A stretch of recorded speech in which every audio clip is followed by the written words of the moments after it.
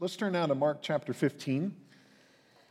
I'm going to pick up right after the account of the crucifixion. And so here we're reading about Joseph of Arimathea and the women who were on hand witnessing the burial of Jesus. So let's stand in honor of God's word. I'm going to begin in verse 40 and read through the first few verses of chapter 16.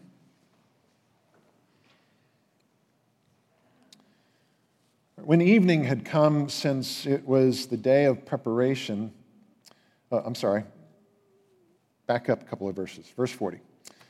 There were also women looking on from a distance, among whom were Mary Magdalene and Mary, the mother of James the younger, and Joseph and Salome. When he was in Galilee, they followed him and ministered to him, and there were also many other women who came up with him to Jerusalem. And when evening had come, since it was the day of preparation, that is, the day before the Sabbath, Joseph of Arimathea, a respected member of the council, who was also himself looking for the kingdom of God, took courage and went to Pilate and asked for the body of Jesus. Pilate was surprised to hear that he should have already died. And summoning the centurion, he asked him whether he was already dead. And when he learned from the centurion that he was dead, he granted the corpse to Joseph. And Joseph bought a linen shroud, and taking him down, wrapped him in the linen shroud, and laid him in a tomb that had been cut out of the rock. And he rolled a stone against the entrance of the tomb. Mary Magdalene and Mary, the mother of Joseph, saw where he was laid. When the Sabbath was past, Mary Magdalene, Mary, the mother of James, and Salome brought spices so that they might go and anoint him. And very early on the first day of the week, when the sun had risen, they went to the tomb. And they were saying to one another, "Who will roll away the stone for us from the entrance of the tomb?" Let me pray for us. Lord, we lift our eyes to you, and we want to see Jesus. We want to see him clearly. We want to behold the glory of God in his face and draw nearer to him. So we ask that you would help us. In Jesus' name we pray. Amen. Please be seated. I want to indulge your Christmas sentimentality here for just a second. I know we're not quite hitting Halloween, but all the retailers are doing it, so we'll do it here too. I want to reimagine Dickens. I want to reimagine the introduction, his first words as he begins the story, a Christmas story, Christmas Carol. All right, so put your Dickens thinking on for a Christmas Carol, and imagine it in this context, that Jesus was dead to begin with. There is no doubt whatever about that. The order for his execution was signed by the Sanhedrin and by Pilate. And the confirmation of his execution was attested by the centurion, by the women, and by Joseph of Arimathea. Jesus was as dead as a doornail.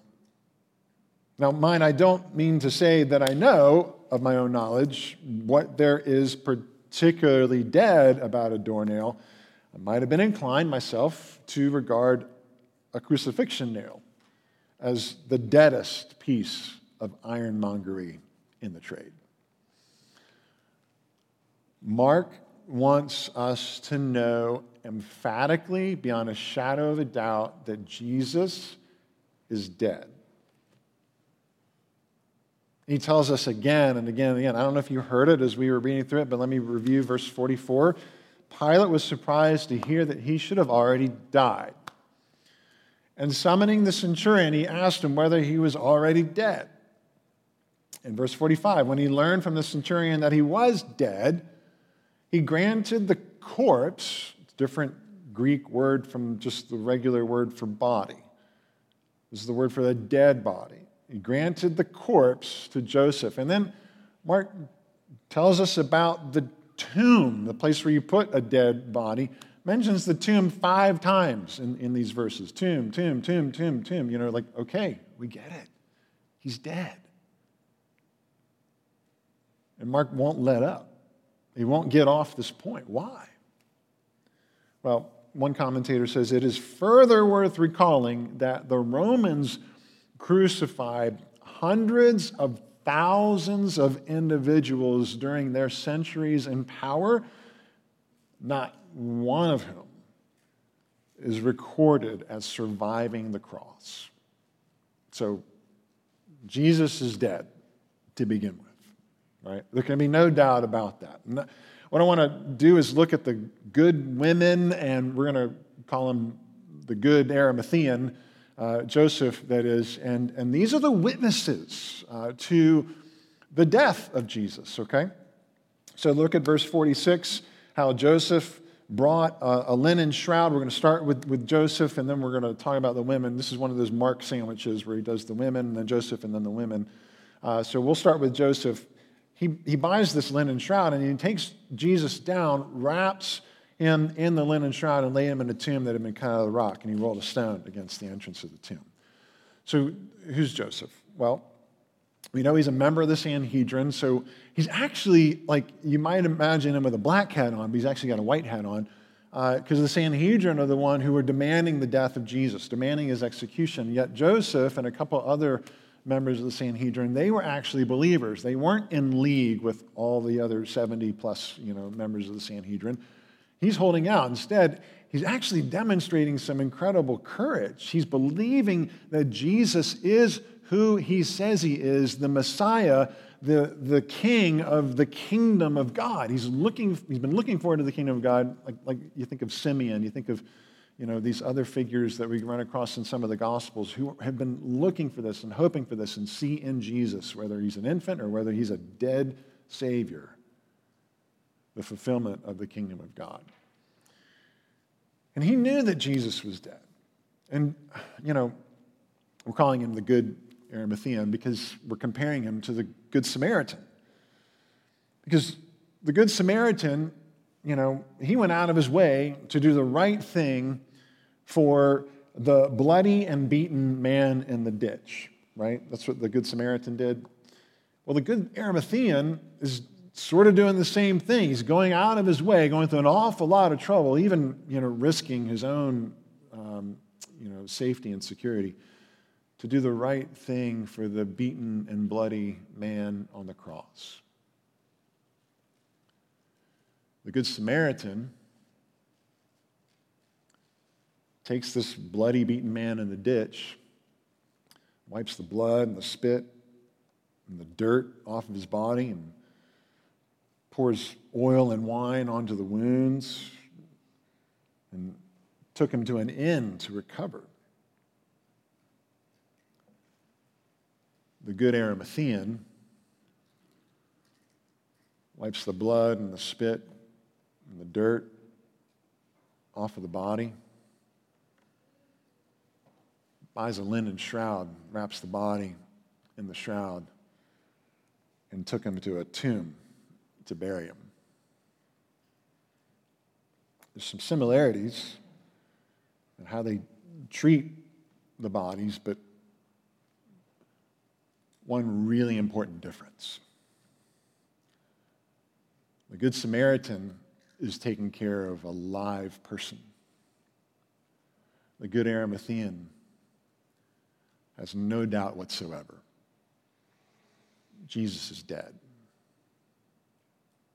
He's showing his devotion to a dead man. So Joseph is not only attesting to the death of Jesus through this burial process, the preparation of the body, he's also showing this remarkable devotion through his courage.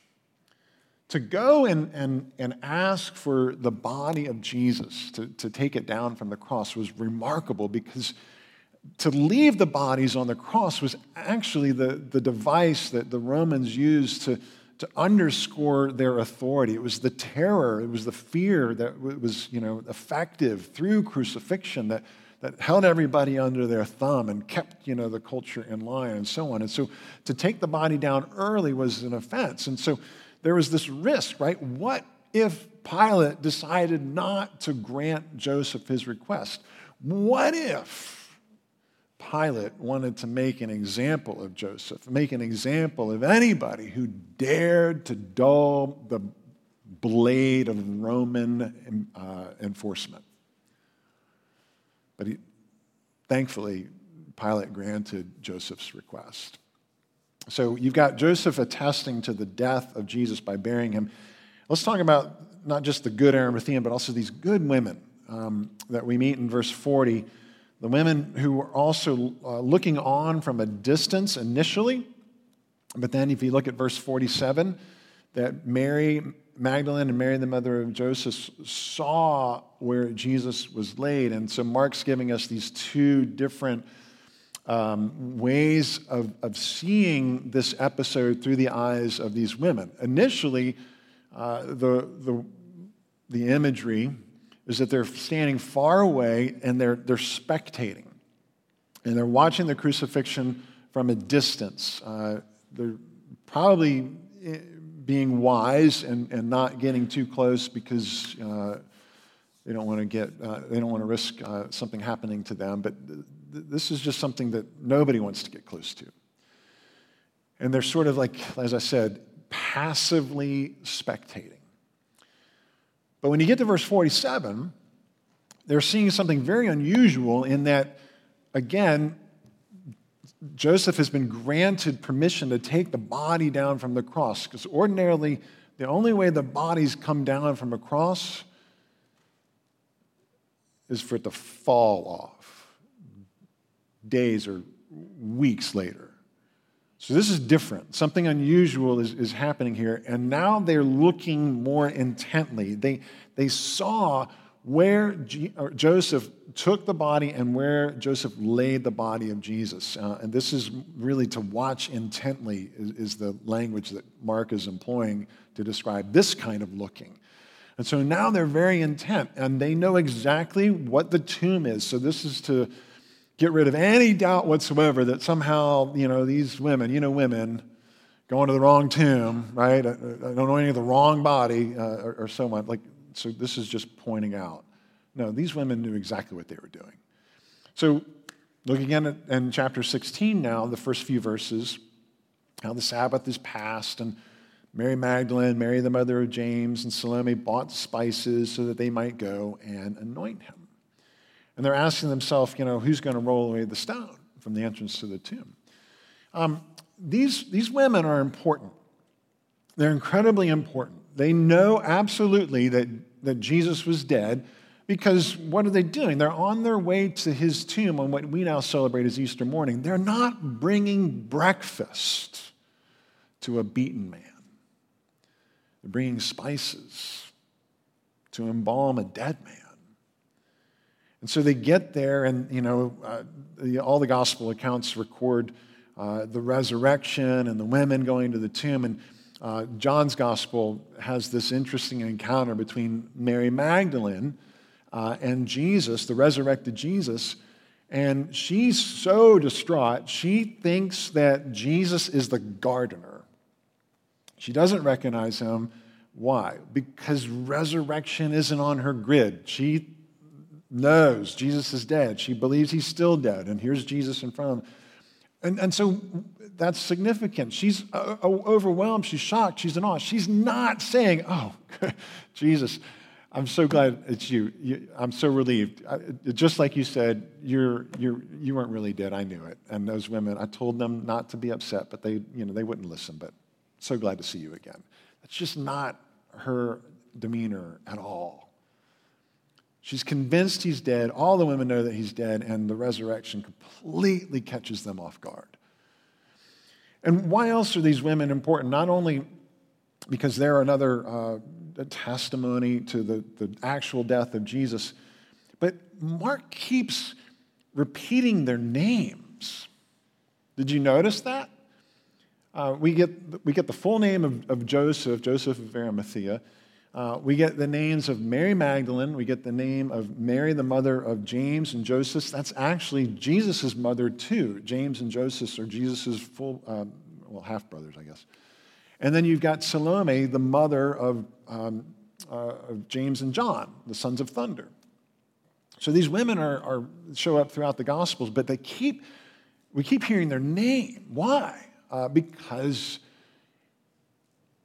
in a court, you need to know who's testifying. These are the living witnesses in Mark's gospel, in Mark's day and age, And the recipients of his gospel could go and they could speak with any of these witnesses who were still alive at that time, and they would know exactly who to go to. And it's really pretty remarkable, too, because in that culture, the testimony of women was not even admissible in a Jewish court. So why in the world would Mark and the other gospel writers place the weight of the good news on the shoulders of women witnesses? I mean, Joseph too, but the majority of the witnesses are women. Well, it's part of the elevation and esteem, obviously, that God has, especially in a culture that didn't trust women, and even in our culture today, there's still occasions of this, right? But this actually teaches us that we can trust Mark. He's not making this up. He's telling us exactly what happened. No one would invent this story and then, ask the world to believe it based on women witnesses. Not in that culture, not in that age.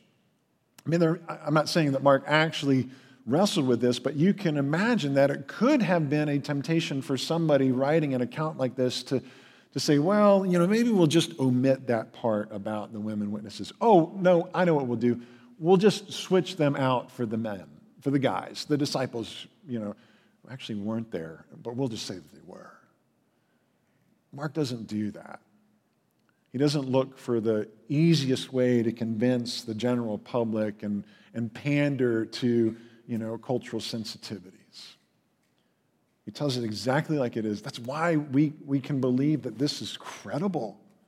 This is believable. So we've got a couple of things to think about there, about the good women, the good Arimathean, all who are God's witnesses that Jesus is dead.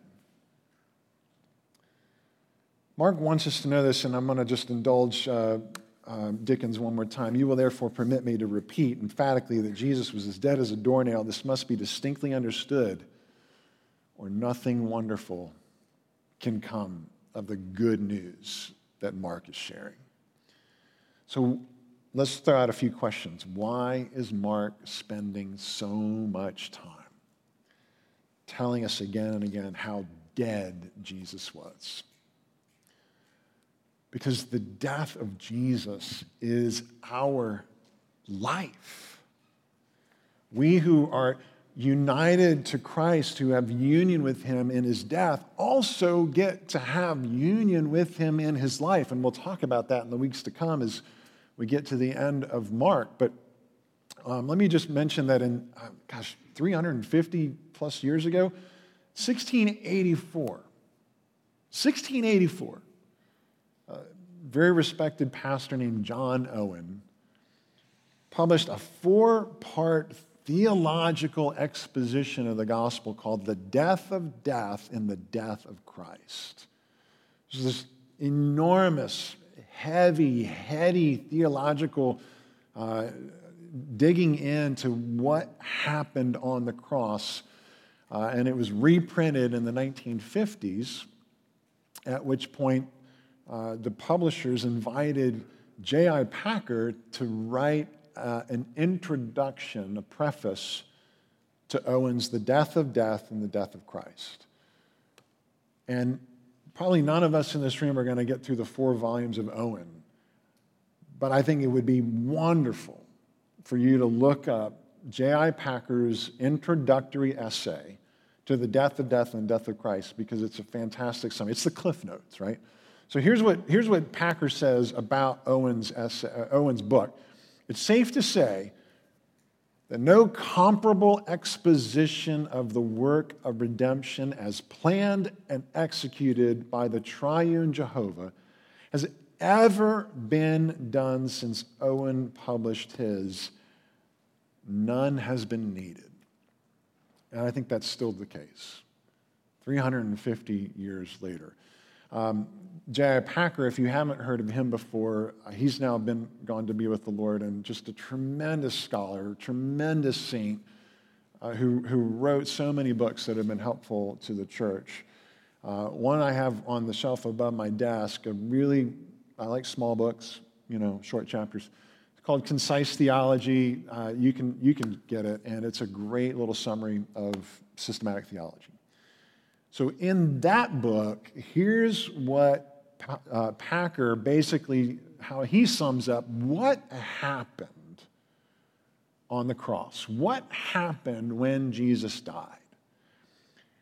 And Packer says that the death of Christ actually put away the sins of all God's elect and ensured that they would be brought to faith through regeneration and kept in faith for glory. And that is what it was intended to achieve. So it was designed to save sinners, and it accomplished it. So that's Packer's summary of what happened through the death of Jesus. So in short, here's what we can say. You can sum up John Owen's 4 volumes. You can sum up Packer's, 4 pages with pretty much 3 words. In the death of Christ, God saves sinners. Yeah, I knew that, right? Christ saved us. That's nothing new. In the death of Christ, Christ saved us. We all nod and agree, right? But let me say it again. Christ saved sinners. He didn't just make it possible for sinners to be saved. The death of Christ was not, we'll have to find out if anybody believes. We'll have to find out if anybody kind of makes good on this. He made it possible, hypothetically speaking. Yeah, you could be saved if you believe in Christ, but we'll see. No, it's not possible. It's not potential. It's actual. He really saved sinners through his death, through his resurrection. So, look, if somebody, God forbid, you're in a busy intersection, you're on the crosswalk, and you've got your earbuds in or you're listening to something and just oblivious to the Mack truck coming full speed through that intersection, and you have no idea it's coming, and somebody else sees the truck coming, sees you not paying attention, rushes into the intersection, pushes you out of the way, and saves you. And in the process, they perish. Then you're starting to understand a little bit of what Jesus did for us. John Owen, he underwent death that we might be delivered from death. This is how the gospel works. So sometimes, in Christian circles, I don't know if you're new to the church or new to the Bible or new to this thing, if you talk to Christians after a while, you start hearing things like, oh, well, I became a Christian when I was 14. I was saved at the youth rally, the youth retreat, maybe middle school or high school, or they're at a Young Life camp or something like that. Yeah, I got saved there. Or, somebody will say something like, yeah, I got saved at a Billy Graham crusade, way back when. And that's how they talk about their salvation. I was saved at that moment or whatever. But what they're really saying is that at that event or when they heard that gospel message, that's when it clicked. That's when they connected the dots and realized, I was saved through what Jesus did for me. It makes sense now. Jesus pushed me out of the way of the Mack truck of cosmic justice coming my way because the wages of my sin is death. And he pushed me out of the way of that just judgment, and he took it on himself instead. He was mowed over in my place as he suffered cosmic justice on the cross. And so when we talk about our salvation, when we talk about believing in Jesus, we go, yeah, I became a Christian. I was saved at this event or that event. No, that's when we kind of said, oh, that's what the gospel is. I was saved by Jesus' death in my place. He became my substitutionary sin bearer on the cross. And now I am, free. Free from sin, free from guilt, free from shame, free from the prison of my sinful nature, free to be the man or the woman that God is recreating me to be because he saved me. And it was his decision to do that. It was his grace to do that. He did it for us. And now we stand safely on the curb realizing, oh my goodness, amazing grace. That he would choose to save us. All right, so we've been talking about he saved us. It was Jesus' choice to do that. Like, we weren't really paying attention. We weren't a part of the process. And if you're tracking with me, maybe you're starting to kind of think through some questions internally. All right, so let me just kind of explore some of the, okay, then what? So what kind of questions as we kind of get near the end here. This was Jesus' choice to save us. And maybe you're sitting there and you're thinking, what about my choice? What part do I play in my salvation, right? Like, if it's my choice, think about it. Before we're aware of the Mack truck of cosmic justice coming our way, we think we're okay.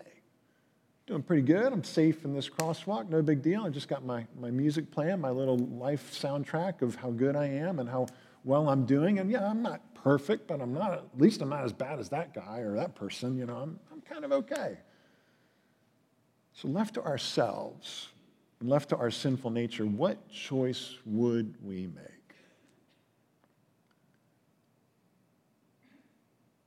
Would an enemy choose to be a friend of God? Would a sinner choose to say, I'm sorry to God? Would a rebel choose to submit to the God that he or she's rebelling against? Not in and of himself or herself. Something has to change. Something inward disposition has to shift. And there's Joseph of Arimathea, there's Nicodemus, also another member of the Sanhedrin who came to Jesus, and Jesus told this very, very religious man, look, you can't even see the kingdom of God, much less enter it, unless you're born again, unless the Holy Spirit changes your heart and makes you a new creation. And at that moment, the eyes of your heart can see, the ear, you can hear now the music of the gospel, and everything that you were formerly listening to, telling you how good you are and how fine you are, and how none of that matters. Then you realize, oh no, it does matter. And the gospel starts to make sense. And that's when we tune in and we hear Jesus saying, come and confess your sins to me. So here, I'm going to just read to you from Titus 3, because I think it gives a better summary here. I don't want to let Scripture speak for itself.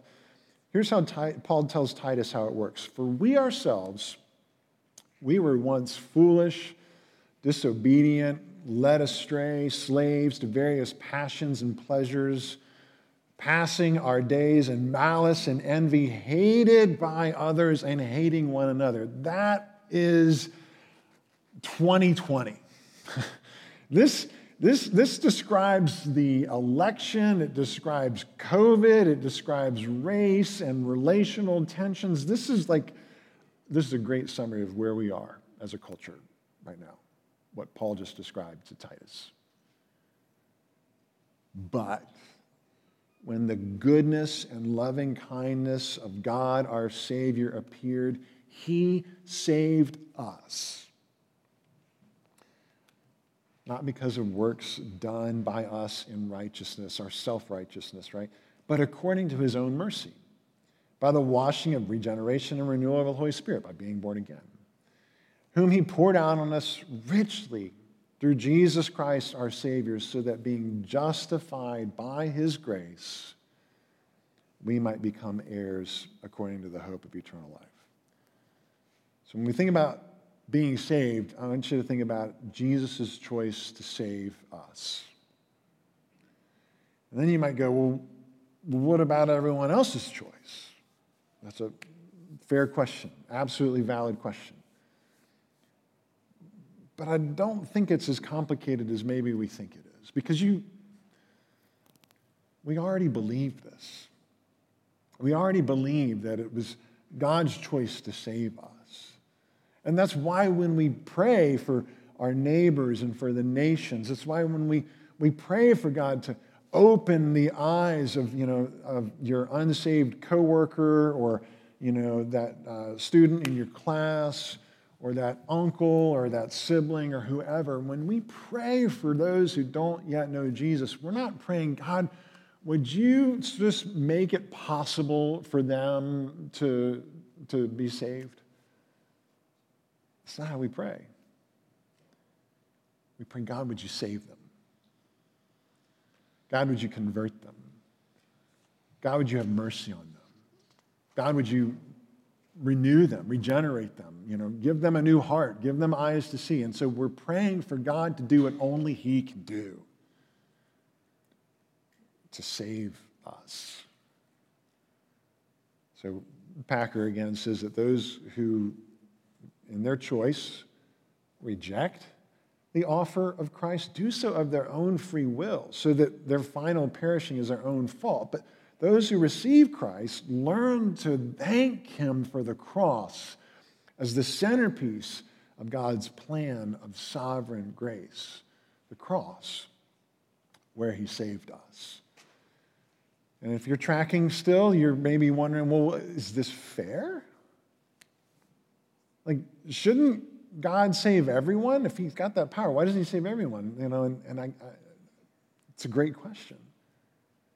And if you're tracking with that, then it proves that you get it. You're starting to feel the tension, and you're wrestling with this sense of the scandal of grace. But I would submit to you that fairness is the wrong category to be thinking in. Fairness is for the fairground. Where a good parent is going to make sure that all the kids have an equal number of tickets for the rides and for the games, because that's fair. But we're not really talking about fairness. What we're really talking about is clemency and mercy toward the guilty. So, look, good news. If you're asking these questions, you're thinking biblically, because this is the very same question that Paul anticipates in Romans, where he's laying out this gospel of how God saves sinners. And in chapter 9, he gets to this and he says, well, then what shall we say then? Is there any injustice on God's part, right? Is this fair?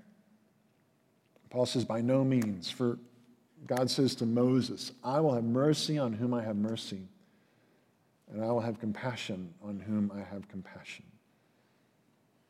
Well, there may be a couple more questions here. Then do I have to do anything?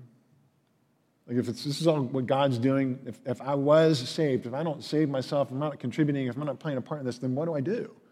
Do I even have to repent and believe anymore? Well, yes. But with the knowledge and the understanding that even our repentance, even our faith is God's gift to us. Paul tells us that in Ephesians 2. Even your faith is a gift that God graciously, lavishly gives to us because he loves us.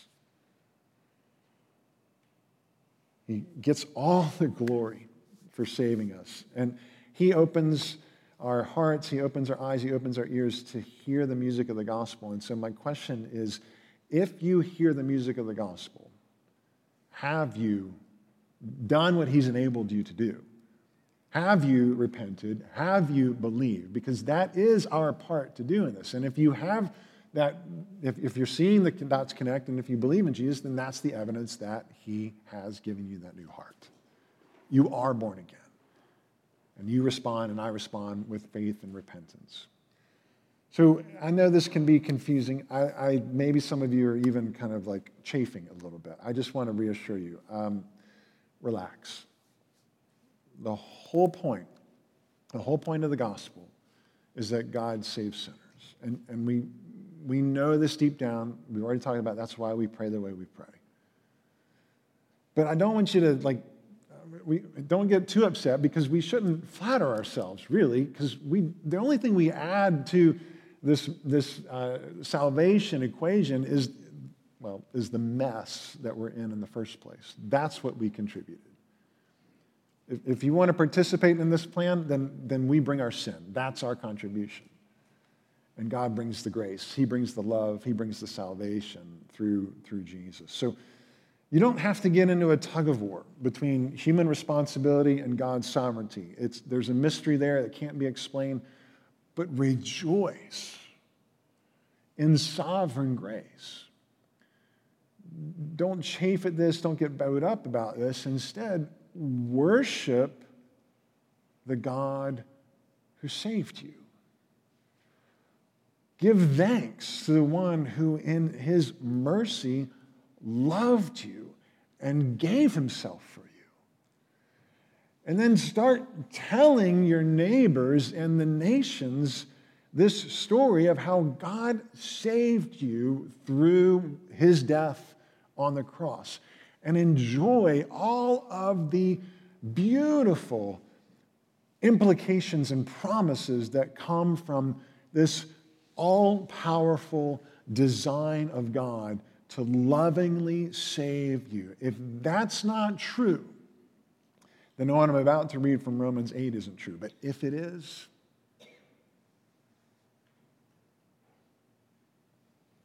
then these promises are yours. Let me conclude with Romans 8. What then shall we say to these things? If God is for us, who can be against us?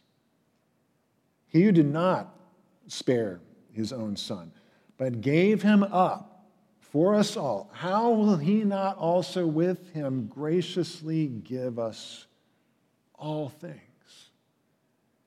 Who shall bring any charge against God's elect? It is God who justifies. Who is to condemn?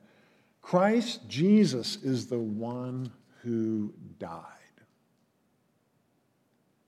More than that, who was raised, who is at the right hand of God, who indeed is interceding for us.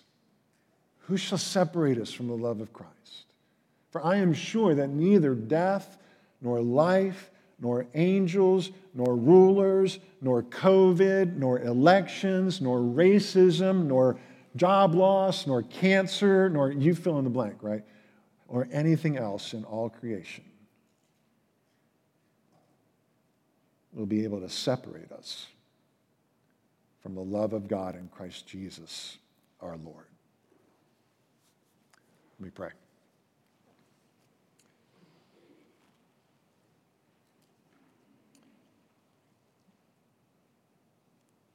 We thank you for grace. Grace that is truly grace. Mercy that is truly mercy. Love that's truly loving because it poured itself out on its enemies, on rebels, on sinners, on us. When we weren't looking for it, when we were unaware of the judgment heading our way. Jesus, we thank you for standing in our place, for pushing us out of the way, and for taking the truck for sinners. Lord, we praise you, we worship you, we want to spend the rest of our lives in eternity, in fact, glorifying your loving, sovereign grace. And help us to do that before one another, before our neighbors, and before the nations. In your name we pray.